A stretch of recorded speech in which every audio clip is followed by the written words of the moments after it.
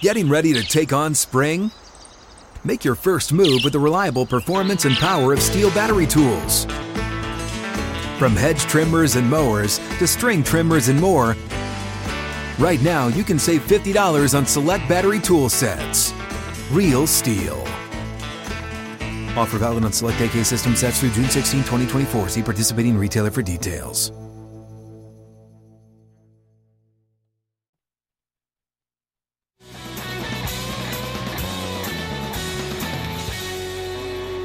Outkick 360 across the Outkick Network, and the Tennessee Power Hour is here. Alongside Chad Withrow and Paul Koharski, I'm Jonathan Hutton. Great catching up in the first hour with John McBride here at Blackbird Studios.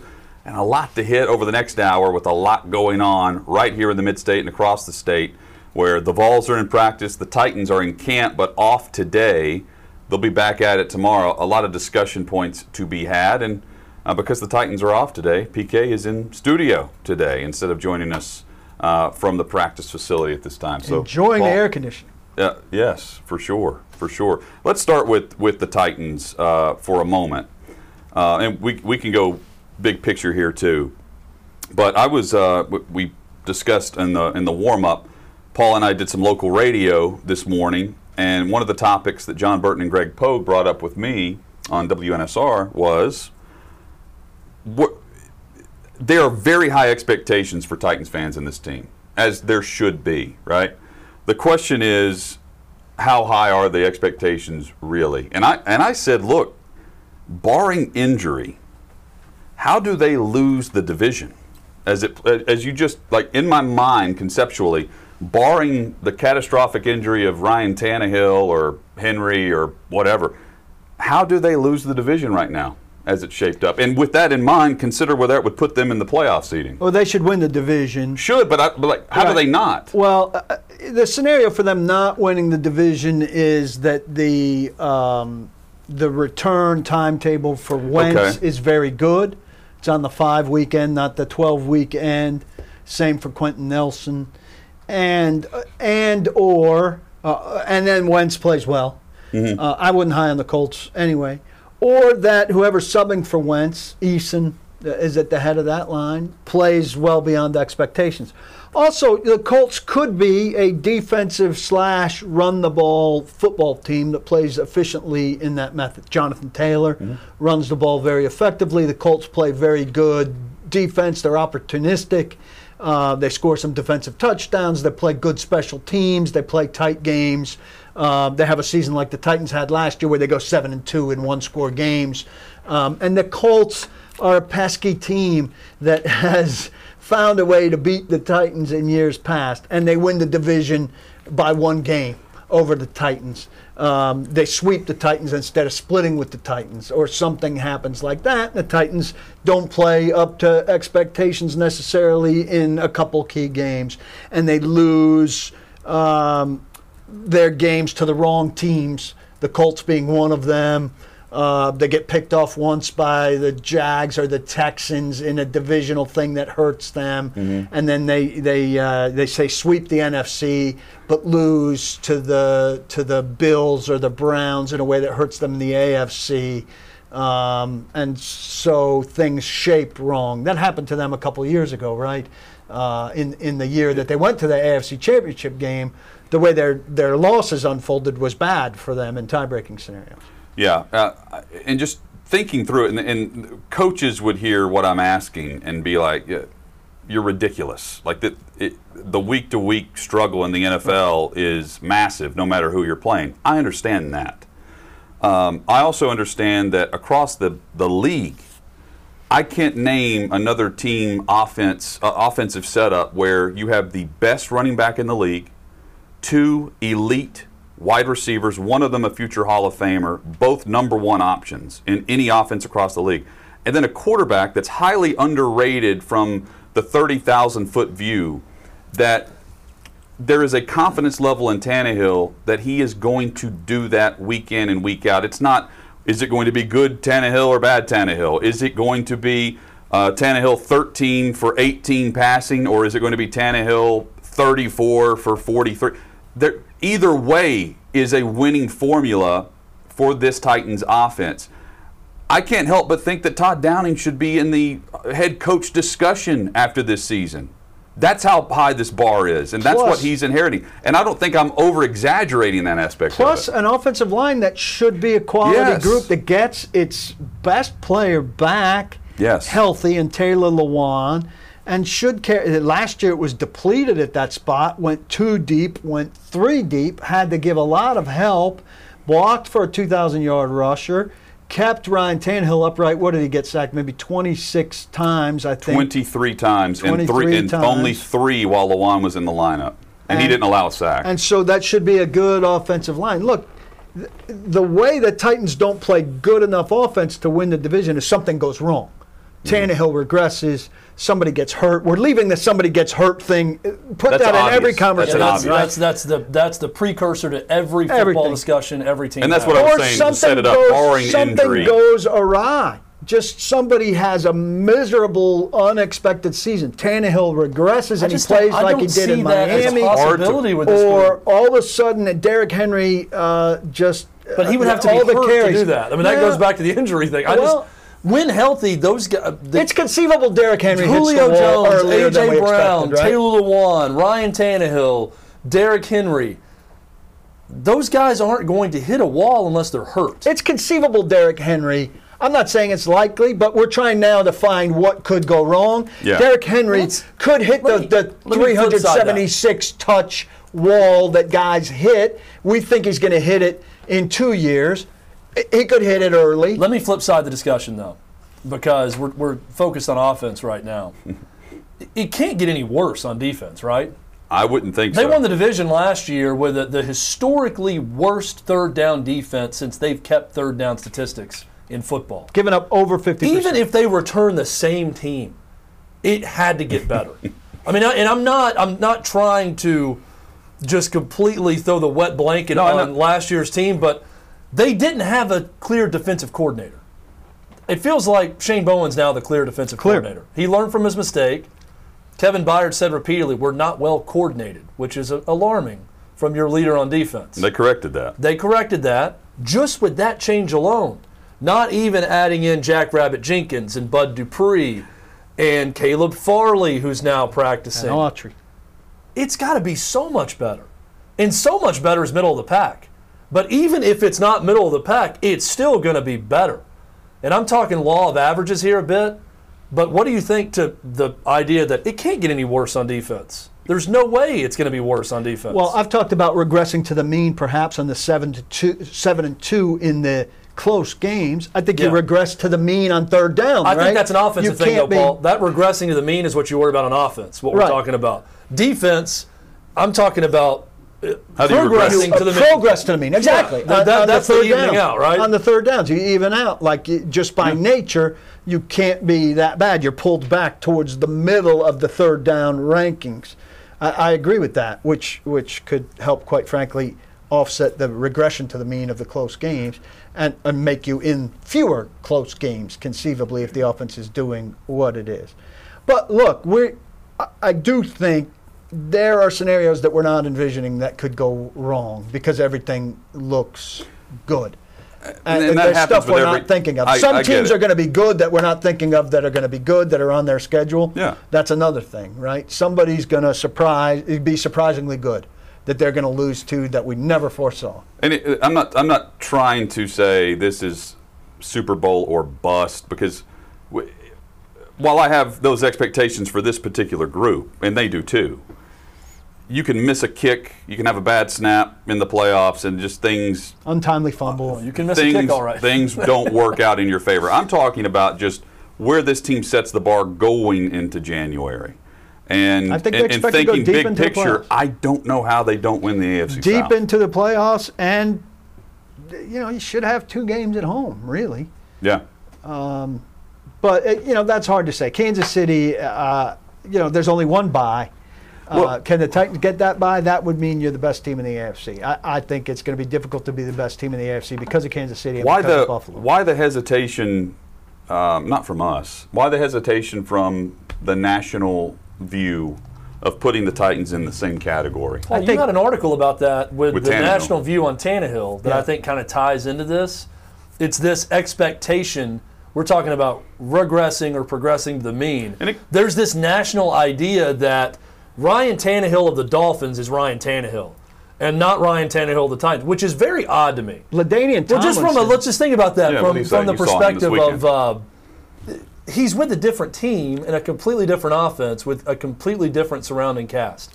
So why do people want to think about the Ryan Tannehill early in his career in a worse system with worse surrounding talent? That's just weird to me that people think that right now that he's really the Ryan Tannehill of the Dolphins and not the Ryan Tannehill that we're seeing. And I think that clouds some national perspective and expectation with the Titans. This ties into something that I say about the media in general and a big beef that I have. It's something I try hard not to do, this unwillingness to say you were wrong, right? And you form an opinion and then you never kind of revisit your opinion. You stick with it or you ignore it. Ignore that you had it and you just move on. And I had a good conversation with LaDainian Tomlinson. I used the Tannehill piece in this story. I've got a Henry piece, and I've got kind of a game planning against the Titans piece from this conversation still to come. But Tomlinson was in town for NFL Network, and he was very cool to give me a couple minutes as he was leaving. He said that people formulated their opinion on Ryan Tannehill while he was in Miami, and they don't want to say they're wrong.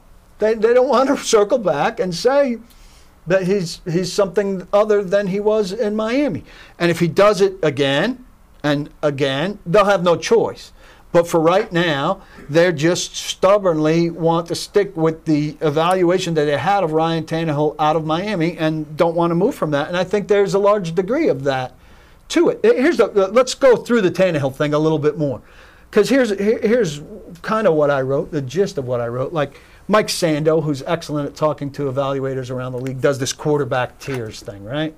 He had Tannehill, I think, was it 13th or 16th? I didn't think it was an unfair placement, and he has him tier 2, which is the right tier. Tier 1 guys are guys that just absolutely carry your team no matter what, right? Ryan Tannehill doesn't absolutely carry your team no matter what.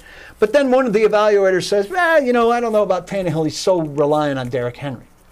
Who else are we taking away your key weapon from? And here's the funny thing, right? You get to tier 3 guys and they say, if that guy only had a running game, he'd be tier 2. So Tannehill's in tier 2 with the running game and you're blaming him for having the running game. But the tier 3 guy, you're looking for him to have if only he had Derrick Henry, he'd be really good. So I just don't understand it. You want a guy to be good in his system. And Ryan Tannehill's good in his system. And then the holes that you punch in him he's really relying on the system. Isn't that what you want? You want a guy who executes the system, and you want a coaching staff that's smart enough to put him in the right kind of system where he excels. The Titans emphasize his strengths, they downplay his weaknesses, and he wins football games. He's 18-8 as the regular season starter for the Titans. If you don't have Mahomes or Rodgers or Brady, this is exactly what you want. I don't see how you punch holes in it. Amen, Paul, on that. It's just so odd to me. And I agree with you. I think a lot of the NFL media nationally, they're so reluctant to change an opinion, but you're not changing your opinion. The way I view it is, you had an opinion of Ryan Tannehill, who was a converted wide receiver turned quarterback in college, who was still a young quarterback at that position. Who's playing for Adam Gase, who sucked. Who's playing for a franchise at that time that was not good, with not a great supporting cast, and you had an opinion of Ryan Tannehill there. Now you have an opinion of Ryan Tannehill with the Titans. Those could be two completely different things. I'll give a college example. How many college football writers are going back and making fun of Ed Orgeron at Ole Miss now that he's at LSU? He sucked at Ole Miss. He was challenging players to fights in his first team meeting. He was a dumbass because he didn't know what he was doing. He was a first-time head coach. He learned from his failures. And I don't think Ed Orgeron is great everywhere, but you know where he's great? LSU, where he won a national title. So how many college national writers are coming back and saying, well, Ed Orgeron, he's just going to be Ed Orgeron again at some point, and it's going to be a big failure because Ed Orgeron is the Ed Orgeron at Ole Miss. He's not. And he's in the perfect spot. So why can't we say the same about a player? Why can't Ryan Tannehill be greatly improved and in a perfect spot for Ryan Tannehill? Just like Ed Orgeron as a coach, he is the perfect LSU coach. Is he winning at the same clip at Mississippi State? Probably not. But he's perfect for LSU. Ryan Tannehill, really good quarterback, perfect for the Titans right now. All these things can be true. And of course, they'd take Patrick Mahomes if they could have him. It's not like he's untouchable. It's odd that he's very good. It's odd that the excuse for Sam Darnold is Adam Gase, right? Sam Darnold didn't work out because he's paired with Adam Gase. Now we'll find out a lot more. Well, yeah, but that's what I mean. Now he's paired with an offensive-minded football team that's going to use him to his best. That's the discussion point. And the reason they're allowing for that is largely because of Ryan Tannehill. Football Outsiders at least says that. Ryan Tannehill is a good quarterback who set the bar for second-chance guys now, like Sam Darnold. Right? That's why you can pin your hopes on a Sam Darnold, because you've seen Ryan Tannehill go and do it. So we have an off day for Titans training camp. Paul's going to give us an assessment of what he's seen thus far. Just an overall broad view of the practices, the short glimpse so far, and then maybe where he's not seen what maybe he expected, maybe where they're lacking. I know this was a topic of discussion amongst some fans and some of your readership recently. We'll dive in a bit further on that and find out exactly what the Titans need to pinpoint before they have their first preseason game, which is just around the corner. That's all straight ahead on Outkick 360.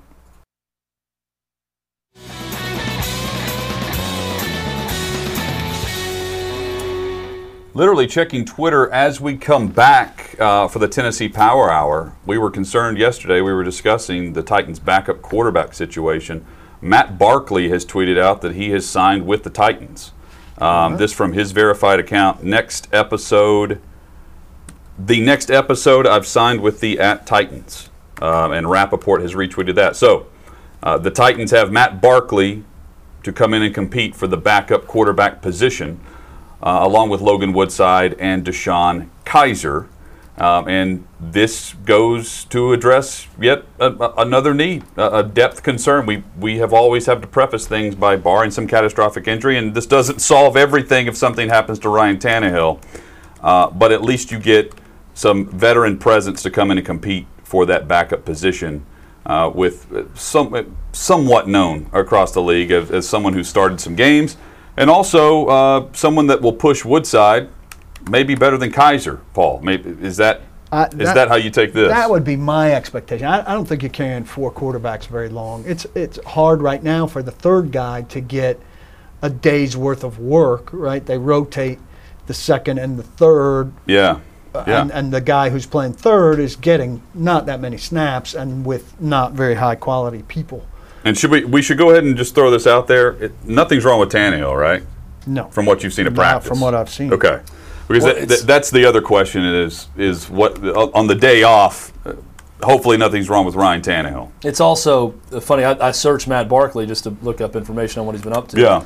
The top story that pops up is from SI on March 18th that says, Bills part way with Matt Barkley. Will he retire? Was the first question about that. So you're getting a guy with some experience, which is, I think, a good thing for the Titans. We just had the big discussion yesterday on the status of Logan Woodside as the possible starter if Tannehill goes down. I feel better about this situation if Matt Barkley's an option. You like Matt Barkley? You like Logan Woodside? I like him better than Matt Barkley because he's been with this team for 2+ years and he knows what they're doing. Matt Barkley's proven he's not good. I think you can overvalue familiarity with a system a lot of times with guys who just aren't that talented. Well, right. And I think you can overvalue a guy having played in the league when what he's done in the league is crap. And what Matt Barkley's done in the league is crap. At least he started. I mean, at least it gives you some experience. I'm not saying he's light years better than Logan Woodside. I don't really know with either of them. And it's tough to give a full assessment of Logan Woodside also, but at least it's someone that's got some experience. That you're it's not complete unknown if you go in with it. Now's the time to load up and get a look, right? If you're going to make a move and sign and have someone come in and compete for the backup job, now's the time, right before you get things rolling with preseason games and the like. Again, first thought for me in the middle of camp on August 5th is, okay, did Tannehill do something where he's going to miss some snaps? I'm not saying I know that. That's what I think of when I see a veteran quarterback sign this time of year. 2 weeks into camp. Beyond that, it also tells me that Deshaun Kaiser's not pushing for the backup job. That's how I read into a signing like this. Presuming no injury. That's what I read. Yeah. So, Paul, you'll see him tomorrow. And all eyes will be on him to start with. And I would imagine he starts third and tries to work his way up. The other thing I'd say about the backup quarterback thing and the experience thing is, Trevor Siemian was somebody that came in with that. And we were very excited at the idea of Trevor Siemian was going to be a much better Hutton's doppelganger backup option given his experience. Now that was a guy who had played well in the league for a little while, at least, before he dropped off.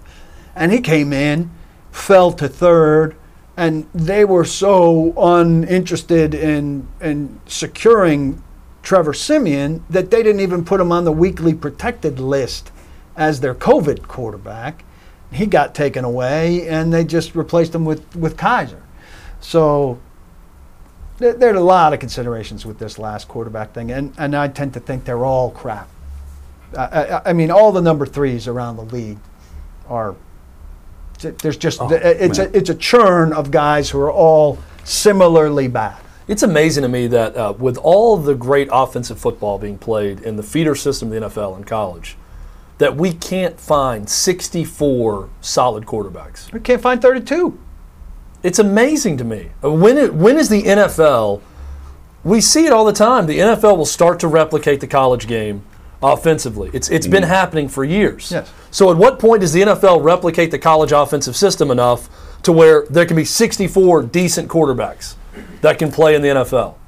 And maybe it's just the difference in defenses being so much better and more skilled also, where in college you can put up good numbers against bad defenses at times, but it's odd to me that we can't develop quarterbacks better in both areas, in college and the NFL, that lead you to, boy, there's some really good backup quarterback options out there. Even for a team like the Titans, where you can look around and Matt Barkley's not the best option to bring in to compete for a backup spot, that there's someone better. Well, he's been good enough to be the backup for Josh Allen in the last 3 years. He's 30 years old, and he's provided that depth in Buffalo as the number 2 quarterback. He appeared in 8 games last year. He threw for 788 yards, 3 touchdowns.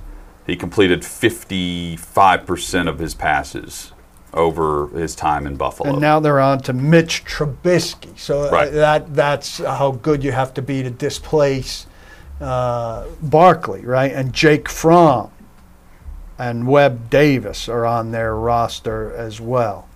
So, well, William in the YouTube chat says there are only so many, quote, elite players. I'm not talking about elite quarterbacks. Functional. I get that there are 6 or 7 elite quarterbacks that you could say in the league. Nobody's looking for an elite backup. There's no such thing Someone as an who can win you a game, who can go and function well as an NFL quarterback, and not just someone you look at and say, boy, if that guy goes down, that team is screwed. Look, Mitch Trubisky, even Jameis Winston right now has become a joke.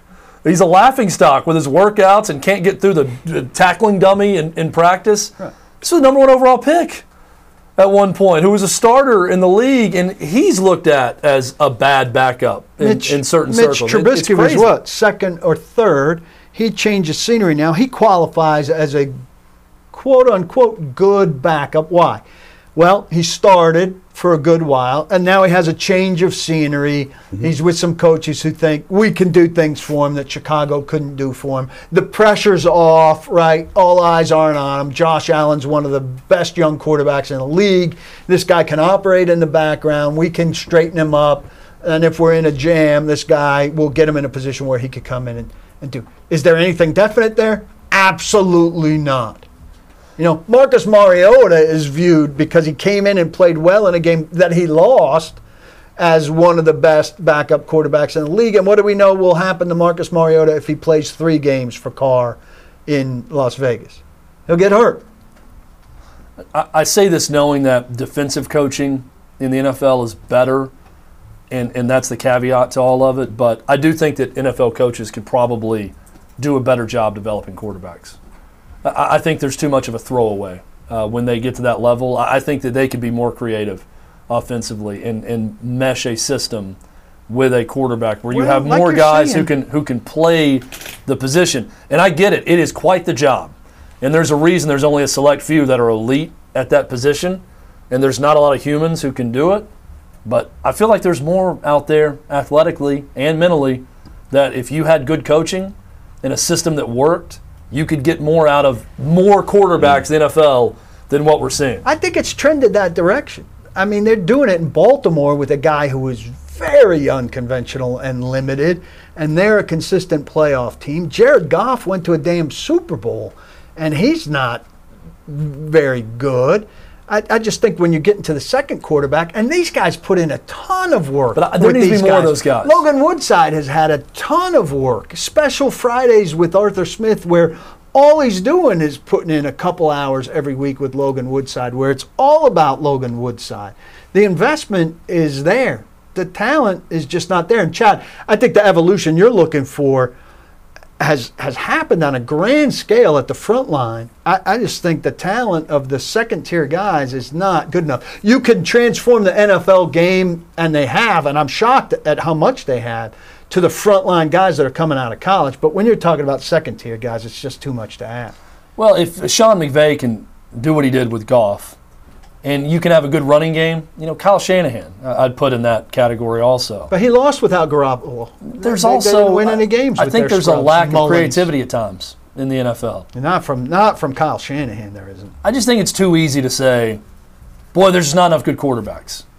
Well, find someone that's got the raw materials to do it and mold them. Well, here's the creativity. I think NFL coaches can do more than what they're doing. Here's the creativity to a degree. Mike Vrabel in his second game against Houston that we've talked about and raved about.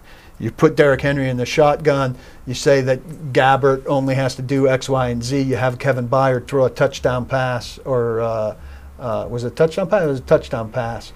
It was a fake punt. Fake punt, but you have him throw a touchdown pass instead of asking Gabbert to do much, and you shape a game in a very awkward way to defend, coming up with all kinds of wrinkles and stuff because of the limitations you may have at backup quarterback. Yeah, in a game, Derrick Henry is the backup quarterback. They go Wildcat if something happens with him. Not constantly, but on a share of snaps. You're taking as much off the quarterback's plate as is possible, which is sad. Paul, give us a sense of what you have seen from Woodside and Kizer at practice through the first week and a half. I just think Kaiser's very kind of awkward and stiff and not smooth in the decision-making. Woodside's better. Kaiser's got a better arm, but I don't think it matters based on the separation between the two. Woodside more confident? Yeah, Woodside looks like a guy who knows what he's doing and can run the offense. He's a little bit limited with the arm and stuff, but he's confident. Now, I do think it's funny when reporters are, and this is partly because we're still victims of the limited access, which they're doing the absolute best they can. But when we've got 5-6 guys in a day, and 5 of them are at the rail, and one of them is Woodside, and you're working on stories about the receivers, you're going to ask Woodside about the receivers. But when Woodside said, "This is the best group of receivers I've ever worked with," well, yeah, thanks, Tips. I mean, we're not talking about the college group of receivers you worked with. We know that it did include A.J. Brown and Julio Jones. And, that quote is air, like the air that you're throwing against when you're throwing only to wide receivers. So I think that again, this move to Barkley has got to be either a ding or a move away from Kizer, I think.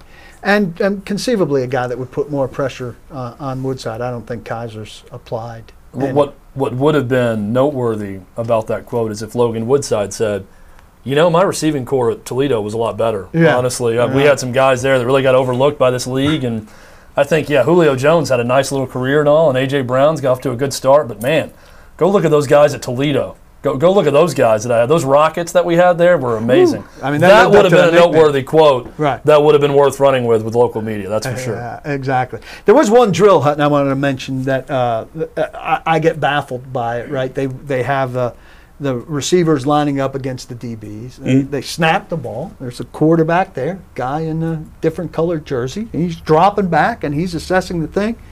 And he cocks his arm, and then the play's over. There's no throw.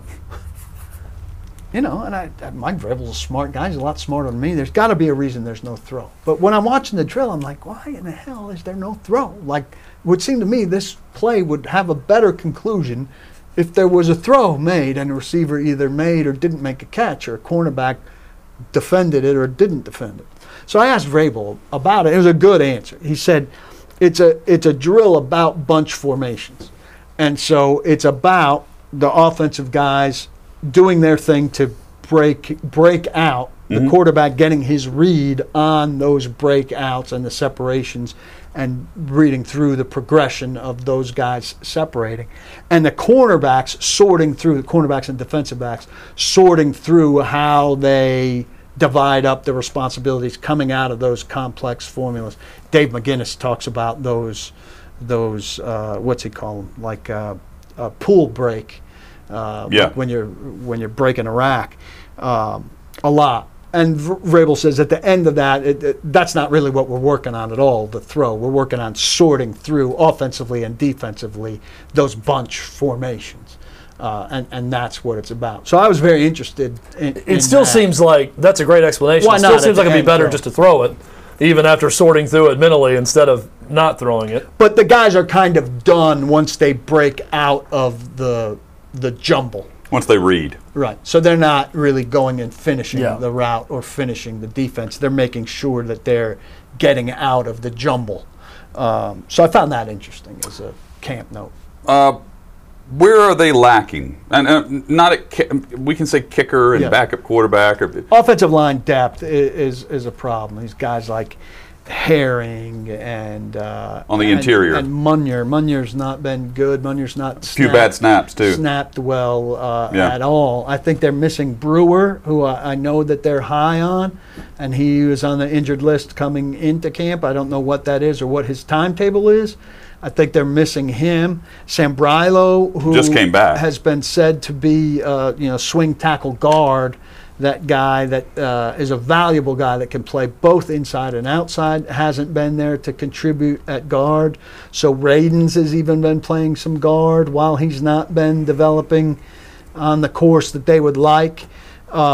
I think that's a trouble spot. And we've said all along that the backups to Nate Davis and Roger Saffold didn't look very promising. I don't know who they are right now, but I think that's a problem spot. I would think Brewer will be prominent there as a guard. I don't know if he could play center or not. They could use a backup center. A lot of people are talking about these centers they picked up off the street. I don't think you're finding an answer at backup center if the guy's available in the middle of training camp. But that's a spot I would be concerned about right now for sure. What about middle linebacker? What about inside linebacker with Rashaan Evans and Jayon Brown? I think they've been fine. They've been who they are. Yeah, I think they've been who they are. Rice is somebody that they're clearly looking at, hopefully. They've been high on him since the draft, obviously, so they're rooting. In a bit, I mean, they root for everybody, but you know what I'm saying. They really have special eyes for him. He thudded pretty good once the pads were on, and David Long is there with them. You know, somebody's asking me to announce Will Compton after I reported on a fullback that they signed today. I don't see where there's need for Will Compton on this team. They're 4 deep with Long and Rice now, and that's what you need to be there. And Long and Rice need to be key special teamers, and I think will be. So I think they're in pretty good shape there. The question is, you know, when Vrabel first started playing and never started for Pittsburgh for those first 4 years, he basically, when you hear him tell stories about it, had a series, you know, on defense for each of the inside linebackers, maybe in each half ultimately, you know, to rest them. Is that something we could see for somebody like Monty Rice? You know, if they're that high on Monty Rice, is he going to come in and all of a sudden you'll just see him there for Evans or see him there for Brown as opposed to in a specific nickel role or something? I don't know, but that's something I would look out for. I would hope that the view for him is if Jayon busts his elbow up again and can't go for a 5-week span, Bam. He gives you a much better option than what we have seen from David Long. Like that's. And David Long needs to. David Long was very good at the end of his rookie year. David Long was pretty damn good in the Baltimore game at Baltimore in the playoffs. And then last year, David Long regressed. and he wasn't nearly as good. I think David Dean Long Pease did a really good job of finding where David Long would contribute at a high level. And they got away from that last year. So Yeah. in their offseason discussions about David Long, were they able to recognize what Pease was able to do, what the failures were last year with him, and can they get him back on that track? Or are they just saying, he wasn't good enough and Monty Rice is the next guy? They've been pretty good at inside linebacker with middle round picks. Mm-hmm. Going back to Avery Williamson, to Jayon Brown, Long flashed at the end of that first year, and now Monty Rice. So you hope Long can pick it up and Rice can be another one of those guys. And then you'd have a pretty nice string of guys. And the one guy who's disappointed the most is the guy who spent the most valuable pick on. Is John Simon getting the Bud Dupree reps? I think that they're getting spread out, but he's in there. And my eyes are not drawn to that spot with any regularity because there's not anything coming out of there. But I mentioned yesterday, we saw even Ola Idiniyi in that spot beating Dylan Radins. That would have been, second team probably. And that was with Landry also out of the practice. At lowest, with Landry out of the practice. So there are a lot of snaps for a lot of those guys to shuffle through and get work at. And I don't think we're going to have a real sense of pecking order until we see some games. Down in Tampa Bay, when I'm talking to you guys, I will be able to, I think there'll be some meaning in how they line up in those drills, and then we have an Atlanta game before that, so I think there'll be some meaning in that. And wide receivers, going back to your comment, Paul, about Woodside liking his wide receiver group, what's not to like based on the report? And I'm not even talking about AJ and Julio. Just as you start to rattle off the depth and the youth, and even Marcus Johnson, 5-year vet. These guys are showing up. I was listing 5 guys together for a while. I am taking Marcus Johnson and Chester Rogers out of that. Those are the 2 guys right now that you should be excited about that are turning head. They're consistently productive day to day, and they're also running high day to day. After that, I'd put Dez Fitzpatrick, Westbrook Akina, McMath. And McMath. And McMath has gotten a lot of hype. McMath will climb the ladder and go do something, but I would probably put McMath at the tail end of that. Though those 3 are not getting as many reception opportunities now as they were early. Batson, I feel like, he's getting some catch opportunities. I just feel like Batson and Kinsey don't fit as short guys. They'd be such an exception unless one of them really stands out as the punt returner. I feel like they don't fit the mold, and they're not looking for an exception. Now Batson is a little bit of an interesting guy because he got the jet sweep element to him, and I don't know that they have that somewhere else. So I wonder if Chester Rogers couldn't do that because he's very much a slot guy. And he's got the punt return experience. And he's in the mix. Yeah, I was going to say he's in the mix there. It makes me feel like, I did ask Vrabel about that yesterday. He said, experience isn't the whole thing there. But those other guys don't have any experience at the pro level, and early in the season, I think it does matter. Doesn't sell me on it. And you put Batson back there, and he drops one early, and then where are you going? Yep. And they have top-end talent on their roster who have punt and kick return experience. Darrington Evans has kick return experience. But, kick return and punt return are 2 vastly different jobs. No, I'm saying, and you don't want to put your starters out there, but they did with Adoree. They've got 2 defensive backs that return punts in college at a very high level. Farley and Fulton both did it. Yeah. Maybe you could think about Fulton if you're totally healthy, but again, then you're just a twisted ankle away from Fulton being but they're clearly not thinking about it. And I think if you were thinking about it, you'd throw them back there once in a while to do it at this early stage, and they haven't done that. Adam Schefter on Twitter just now at Patriots camp, Patriots head coach Bill Belichick asked why his team practiced in the rain today, or about them practicing in the rain. His quote, this is very Belichickian, and I love it. If it rains, it rains. If it doesn't, it doesn't. If it's hot, it's hot. If it's not, then that's what it is. End quote from Bill Belichick. perfection. I feel like Mike Reese needs to turn this into a children's book.